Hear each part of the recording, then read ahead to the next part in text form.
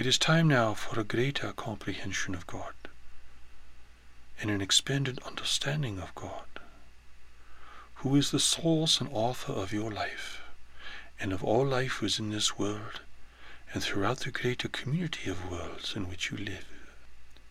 This new understanding is not to correct a previous understanding as much as it is to expand it, to make it more complete, to leave the door open for a greater experience of the divine will and presence in your life. In presenting a new message from God, it is necessary then to renew this experience, to freshen it, to separate it from all the things that have been added by human institutions and human inventions, to bring it into greater focus and clarity for you. Here it is important not to confuse God with religion,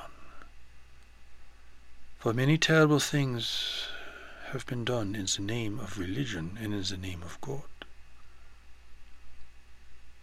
But God exists far beyond all of these things, far beyond human error, far beyond human imagination, far beyond human invention, and far beyond human corruption. It is necessary now for you to consider God within the larger arena of intelligent life in which you live, which includes all life within this world, but extends beyond it into the greater community. To have a pure experience of the divine reality and the divine will for your life, you must gain this greater community understanding of God. Otherwise, you will think of God as a projection of your own personality, as a projection of your own emotions, thoughts, and feelings. You will project onto God your anger, your preferences, your judgments, whatever sense of revenge you might have, your notions of justice and punishment, and so forth. But God exists beyond all of this. The real God, the pure God that's been shining like the sun upon you, regardless of the clouds in the sky, regardless of the pollution in the atmosphere and the turbulence on the ground, God is like the sun shining upon you. But God is beyond the sun, beyond any definition that you can make, beyond your histories, beyond the great teachers and the great messengers from God, beyond the great spiritual books and testimonies. It is God, the creator and the author of your life and existence. What God has created in you lives within you now. It lives beyond your intellect, beyond your thoughts and understanding, beyond your concepts, beyond your ideas and beliefs. A deeper place within you, a deeper mind. A mind that in the new message is called knowledge. It is a mind that knows. It is a mind that waits.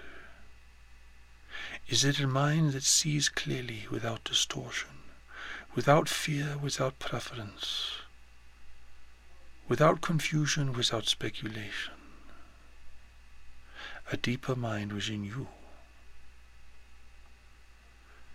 This is what God has created in you that is permanent, that will last forever, beyond your temporary identity in this world, beyond all the events of this world and all other worlds,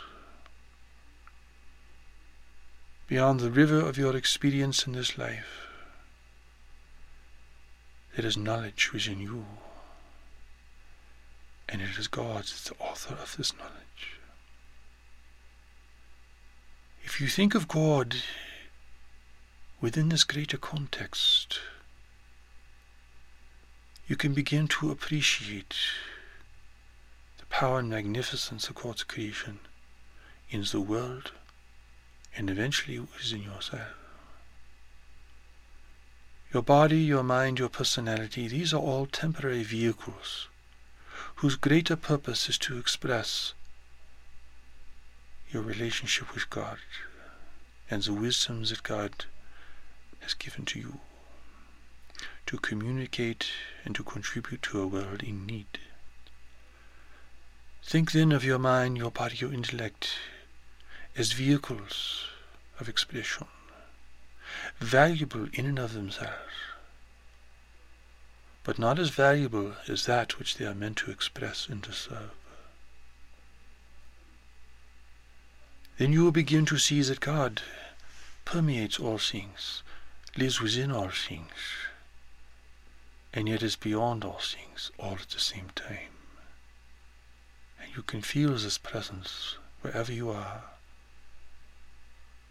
and you can find and follow knowledge wherever you are. Therefore, to fully understand and experience God within your life, you must come to knowledge within yourself, which is the greater intelligence, the permanence that God has created within you and for you. It is who you really are, beyond all concepts and ideas and delusions. It is your true nature. It is by gaining a connection with knowledge, by learning to discern knowledge and follow knowledge, that you learn to experience the presence, the power, and the will of God in your life. Beyond this God that remains forever beyond the concepts of the intellect, beyond all human inventions, beyond all individual and collective philosophies. For what set of ideas or concepts can contain a God of the greater community, the author of countless races of beings, all unique and different from one another in so many ways? To come to God, then, is to come to knowledge within yourself, for this is what calls you to God. Perhaps you will be called to a certain place or to a certain person, but it is for this purpose, to experience the presence within yourself.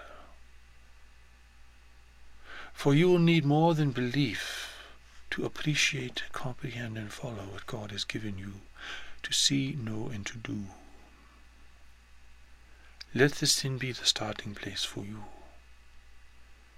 where you take the steps to knowledge, where you take the steps to God. And you do this whether you are a Christian, a Buddhist, a Muslim, whatever faith tradition you adhere to, or even if you do not have a faith tradition, there are still the steps to knowledge. Knowledge is what created all the world's religions, and knowledge is what unites them still, despite all of the separation and conflict that exists between them. For this is a human invention and not a divine invention. The calling reverberates through all these traditions, within them and beyond them. It is a calling that sounds throughout the universe, to return to the power and presence of knowledge, to discover what knowledge has for you to do, to see, and to know. This initiates the return, the calling, the listening, the responding, and the return. Let this be your understanding.